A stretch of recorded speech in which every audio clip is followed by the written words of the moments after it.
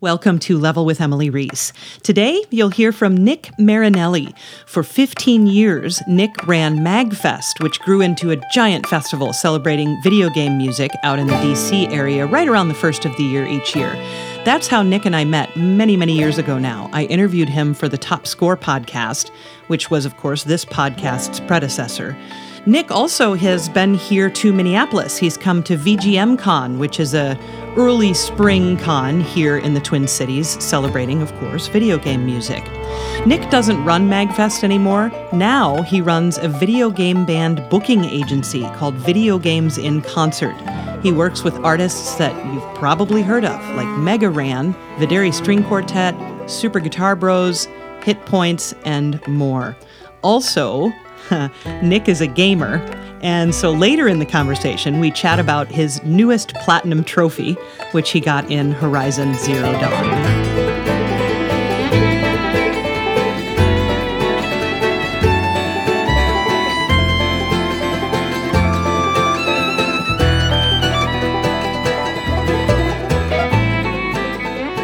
So my name is Nick Marinelli. I am formerly the executive director of MagFest Inc.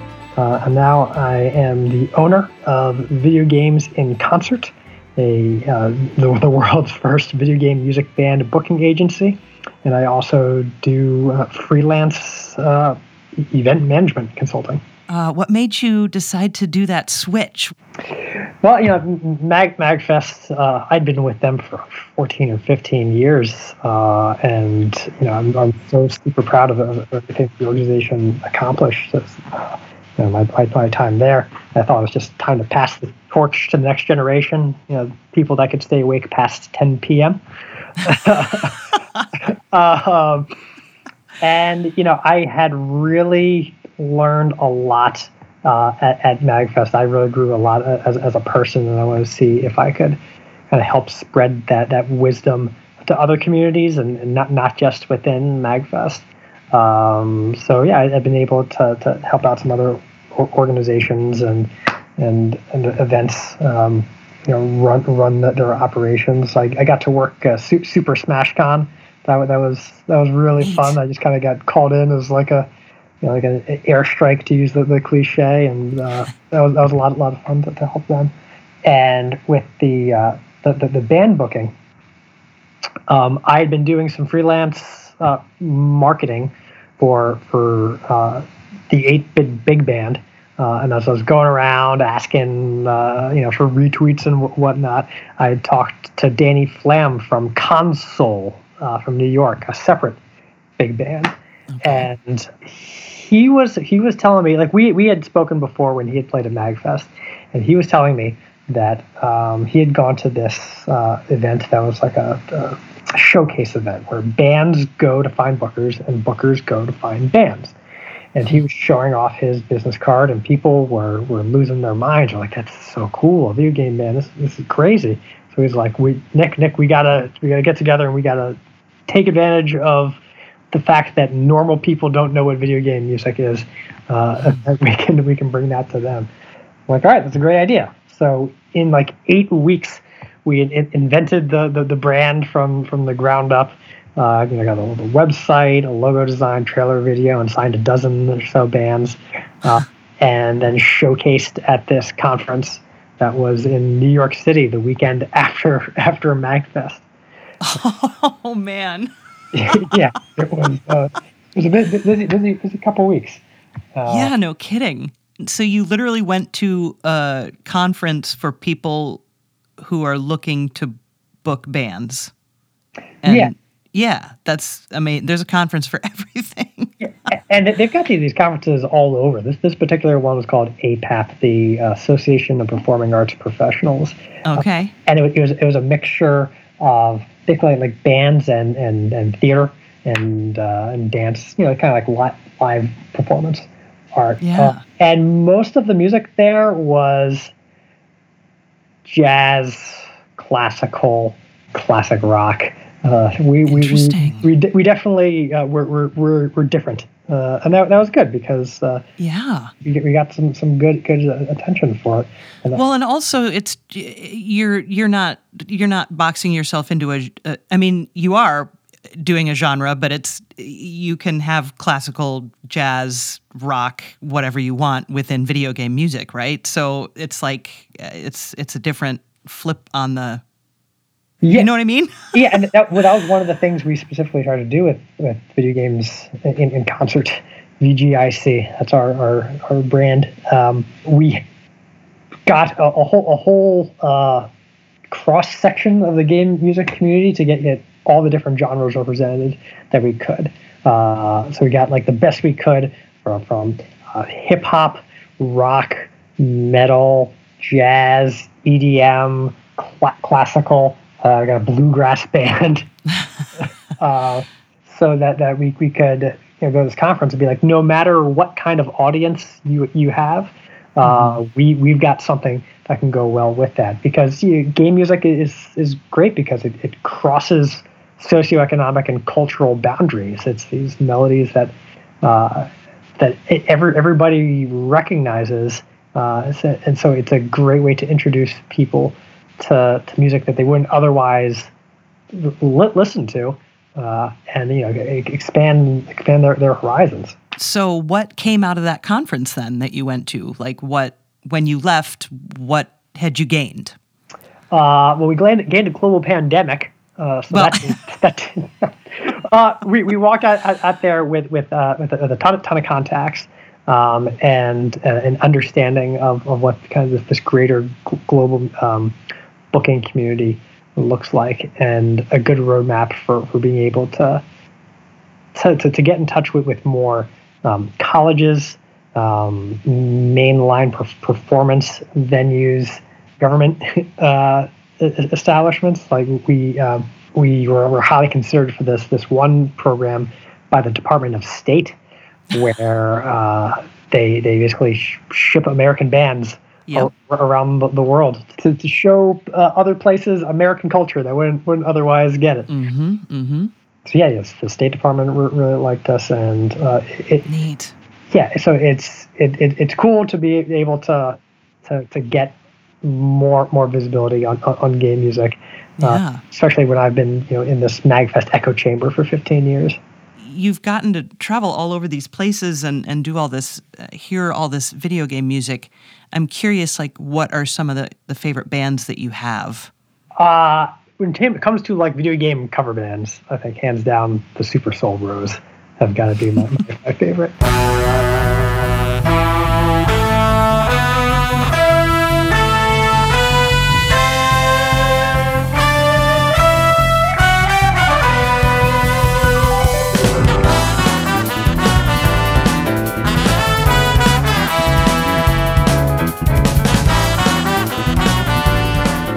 Just impossible to not dance while listening to them.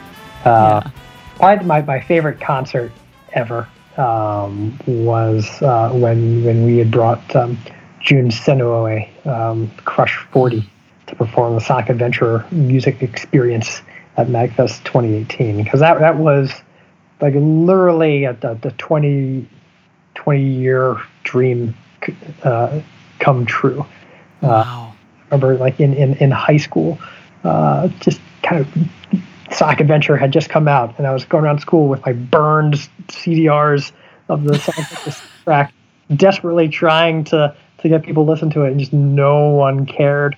And I'm thinking, oh man, that'd be so cool if I could ever see this live, but that'll never happen.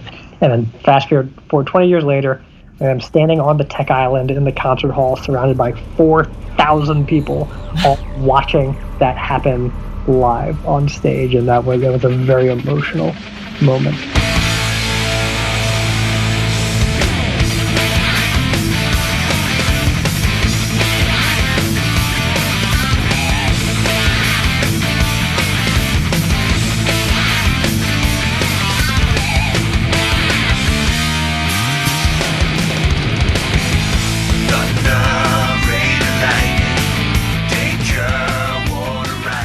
video game music bands are great for private events. So like if you work at a hip company that's trying to get like their holiday party to sound really good, then we can help you out. So Video Games in Concert is the name of the booking agency. And you can get us online at gamemusic.rocks. Cool. Well, Nick, obviously you're also a gamer. And I noticed a tweet from you. It's been a few months now, it seems, but time doesn't exist in this pandemic, so I don't really know how long ago it was. But I noticed a tweet from you that you had gotten a platinum trophy in the game Horizon Zero Dawn. And that was like my pandemic game, kind of. I was finishing it up, I would say. So that really resonated with me. And plus, we have this feature that we haven't done now for ages about people who do this, like, because I find it fascinating when people go through the whole list of trophies in order to get a platinum or 100% or whatever your console or game of gaming, you know what I'm saying, right. Whatever it is. So, I'd just love to hear about that experience. And was that your intent from when you started playing it? And just go for it. The intent from when I started playing was that it came free with the PS4. I remember seeing the trailers for it, thinking like, oh, okay, that looks like a cool game. Like I like the concept of the robot dinosaurs. Like I couldn't see myself just like scraping through an action game for 20 hours. But then when I started it up, I'm like, oh. There's a skill tree. Oh boy, well it's over for me. Here we go. And I had started playing it, and my wife was really interested in seeing the story. So I only played the story missions when she was watching, and then I would play the side missions at other times. Mm-hmm.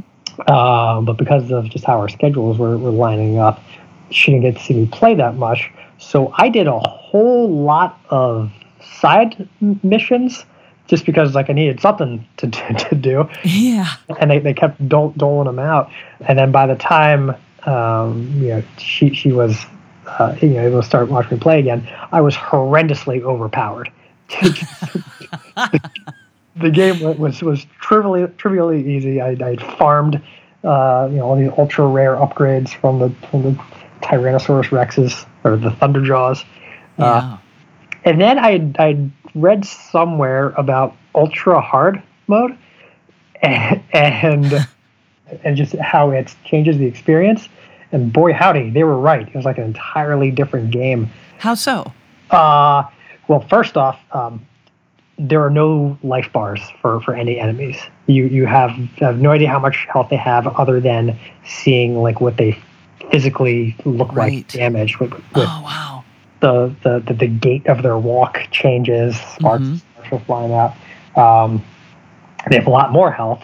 You take a lot more damage, and it makes you respect your place in the food chain.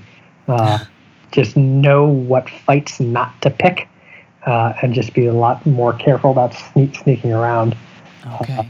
I would assume it also forces you to be really aware of your weapons and elemental damage and the types of arrows you're using and where you're shooting the enemy, right? Because one of the things with HZD that took me a while to kind of wrap my head around and get better at would be shooting certain pieces off certain robots. So did that come into play much more then in the ultra hard mode?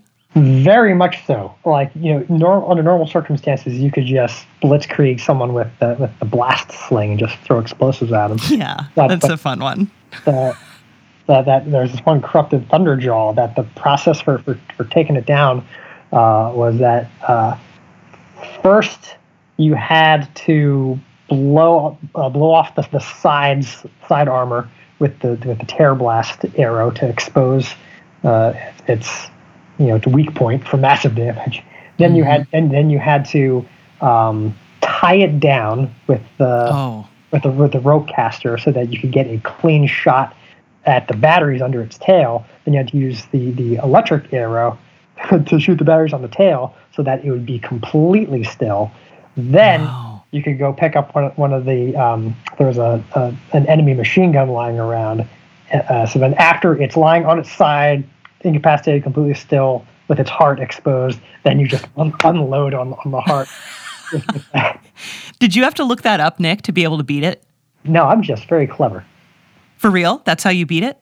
That's how I beat that particular one, yeah. Okay, nice. Yeah. Because I'm curious, that's one of the things, too, with when I look at the trophy list, one of the things for the HZD trophy list that I appreciate is that most of these are attainable challenges without having to be looked up. There's the one where you have to go around and smack down all the stuffed training dummies. And I feel like I would have... What's that? That's the one that I did look up. Yep, that's what I would assume. But the thing that I really appreciated about the list is it seems like that's the only one that you really would have to look up. Yeah, like there was a few like collectibles that you had to find like the 5 flowers and the 5... oh, yeah, but there's maps for that. Yeah, and that made it much less of a slog of just trying to comb through everything. And the way that the achievements were laid out in it, like I definitely didn't set out to do them, but man, if you put a checklist in front of me, I gotta check those boxes, and I'm just satisfied if I don't check those boxes. So are you a trophy chaser then normally? Yeah, a friend had said to me, like I didn't realize it until he said to me, he's like, Nick, you don't play that many games, but when you do play a game, you go hard. And that might be one thing that stops me from playing more games, just this need for completionist and to get every single box ticked. Which is why I in Horizon it wasn't as arduous to do it, because there wasn't as many collect 300 BAFMO dads. Right. It was pretty natural stuff that came with time, without a lot of intentional grinding. I mean, I think I hit 70% without grinding.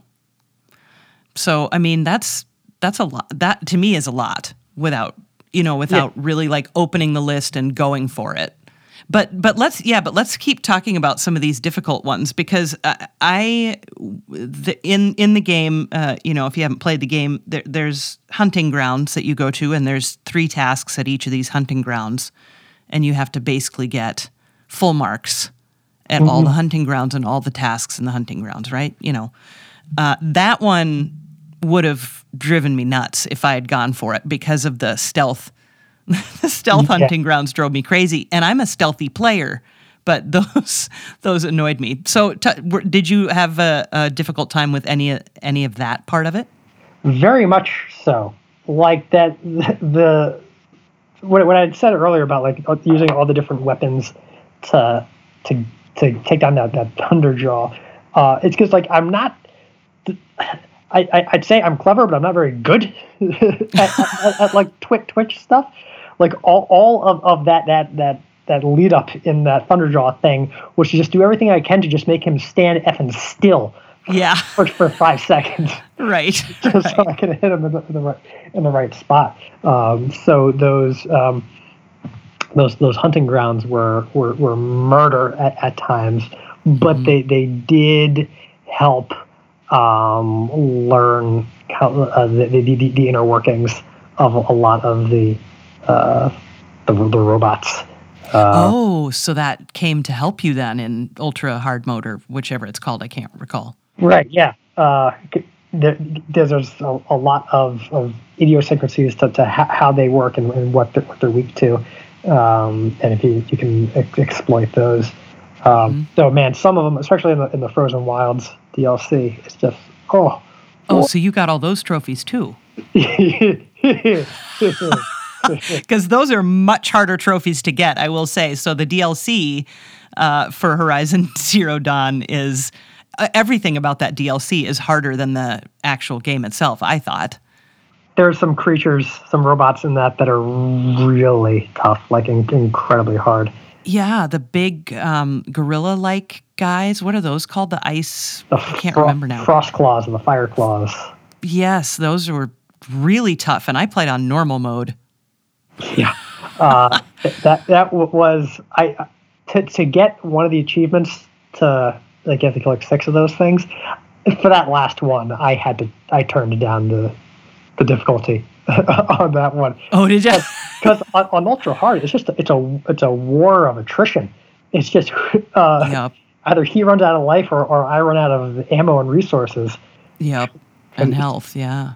It just keeps going and going and going. I'm like, no, after this, I'm gonna turn this to normal. But boy, you get some good weapons up in the first. Yes. Tell me about the story then. What did you think of the story? I mean, at this point, the game's been out for a couple years, so I don't feel like we need to even say spoiler warning, but spoilers are coming up, I'm sure, so. I did not expect it. I thought it was really cool. What Zero Dawn was, and then the whole, rebuilding life from scratch, and the animal robots being a part of Zero Dawn. I think I had assumed, and I think they bank on the player assuming that all of the robots are including the animals, are all Pharaoh robots, and that those are the things that were the downfall of humanity. Yeah. And so I thought it was cool. I was like, oh no, the animal robots are good. Oh, okay. I know.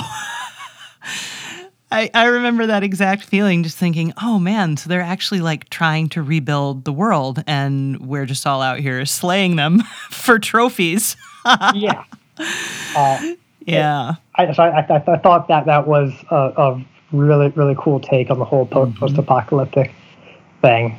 Like the only glaring plot hole that I noticed was that I wasn't sure why Gaia wasn't permitted to talk with the people outside of the Vault. She said something about a high-level directive that she's not allowed to communicate with people. I'm like, that doesn't make sense, because if the whole point of Apollo was to give impart knowledge to people, why wasn't Gaia allowed to communicate that?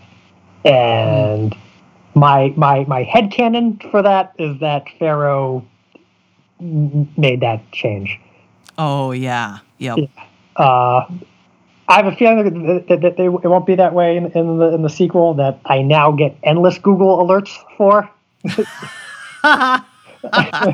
The tribal politics in the game weren't particularly interesting to me. I wouldn't say, like, I wouldn't call them bad or say they shouldn't be in the game, but they just weren't my cup of tea. Mm-hmm. I don't know. What were your thoughts? I thought the story was great. I was definitely much more interested in Alo's story than what you were just saying, the tribal politics and the that stuff. I could have taken or left, but I found it really interesting and engaging. The things that'll keep me from going back. And I did start a New Game Plus thinking, oh, maybe I'll try and grind through and get some of these trophies. And pretty much I can't keep collecting all those plants. That's just that just got a little too much. But I mean, seriously, complaints like that just aren't enough to. I mean, it was such a great game, I thought. Yeah. And just so unique, the fighting style and how you mod your weapons. I liked that upgrade system after I wrapped my brain around that. I loved that. I loved the variation in fighting the human enemies versus fighting the robots. I found like that to be really enriching in a shooter, to have just such varied fighting styles was super fun. So, yeah. Yeah. I feel like I cheaped the game out and just like make your longbow, the sniper bow, ultra powerful, and then just stand a mile away from the bandit caps, and just one by one. Yes. Oh, someone saw me. time to Yep. restart the game. Because God forbid I use a health potion. No, not going to work for me. What are you playing right now? I just recently picked up Streets of Rage 4. Oh, wow. Yeah, it is both exactly what you'd expect and exactly what you would want. Nice. It's it's a 2D brawler, and the soundtrack is great. I love how the soundtrack it changes through the levels, but is very smooth as it goes through the level, changing tracks as you go through. It's all seamless. Nice. Other than that, been wasting a lot of time with PUBG. Oh, Yeah, nice. it's some say. I mentioned how I'm not actually very good at games. Like I'm tricky, but I can't aim, so I can survive for a long time. But the second the second anybody actually sees me, it's over. It's just there's no way I can actually stand up to anyone in a firefight. But That's boy, howdy, amazing. can I make it to that top 10 without being seen? Wow. That's awesome. Yeah, I've never played that one. It's there's a lot of battle royale games out there Yep. right now, and Yeah. PUBG it is definitely like everything else out there. Is a lot more accessible, a lot more faster paced, a lot more vibrant color palette, just a lot more generally enjoyable, which is why I prefer PUBG.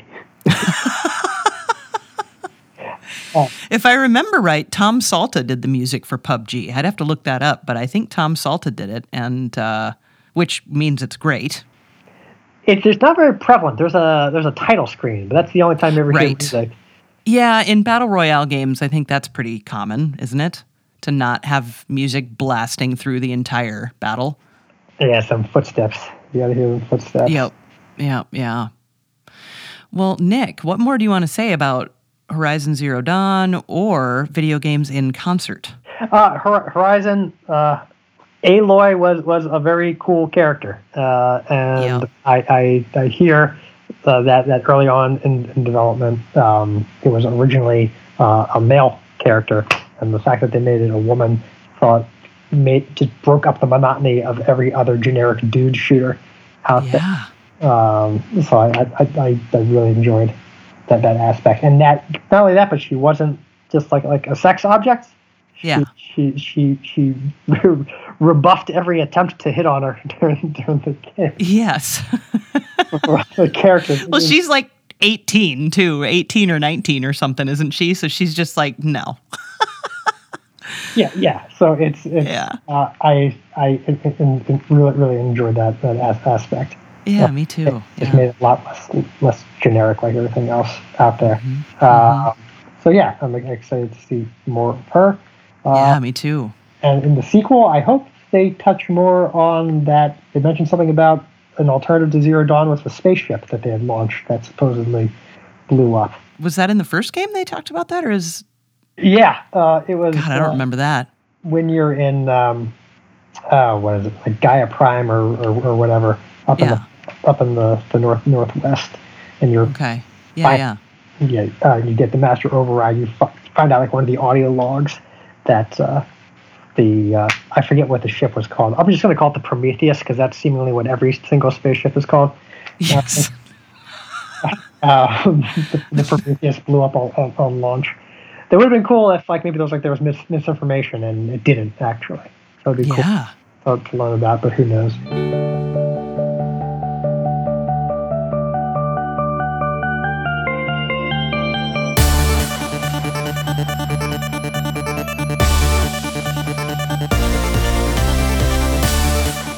Video games and concerts.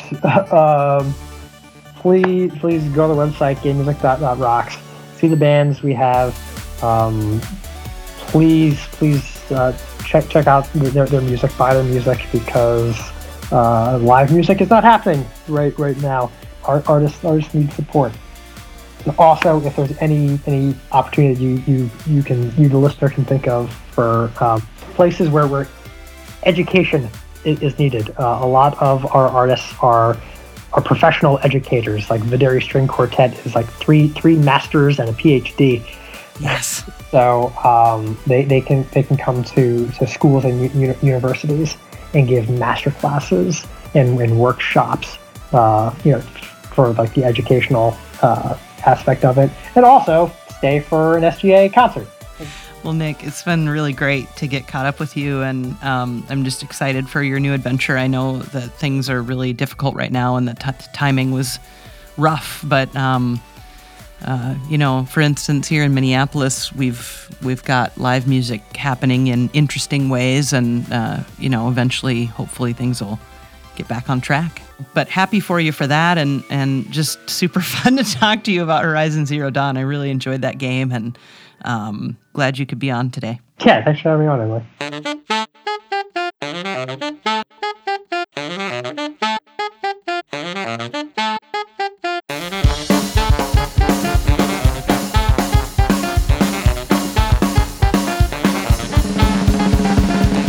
Thanks for listening to episode 134 of Level with Emily Reese. You can learn more about Nick Marinelli's booking agency, Video Games in Concert, at gamemusic.rocks, and there's a playlist up on patreon.com/level.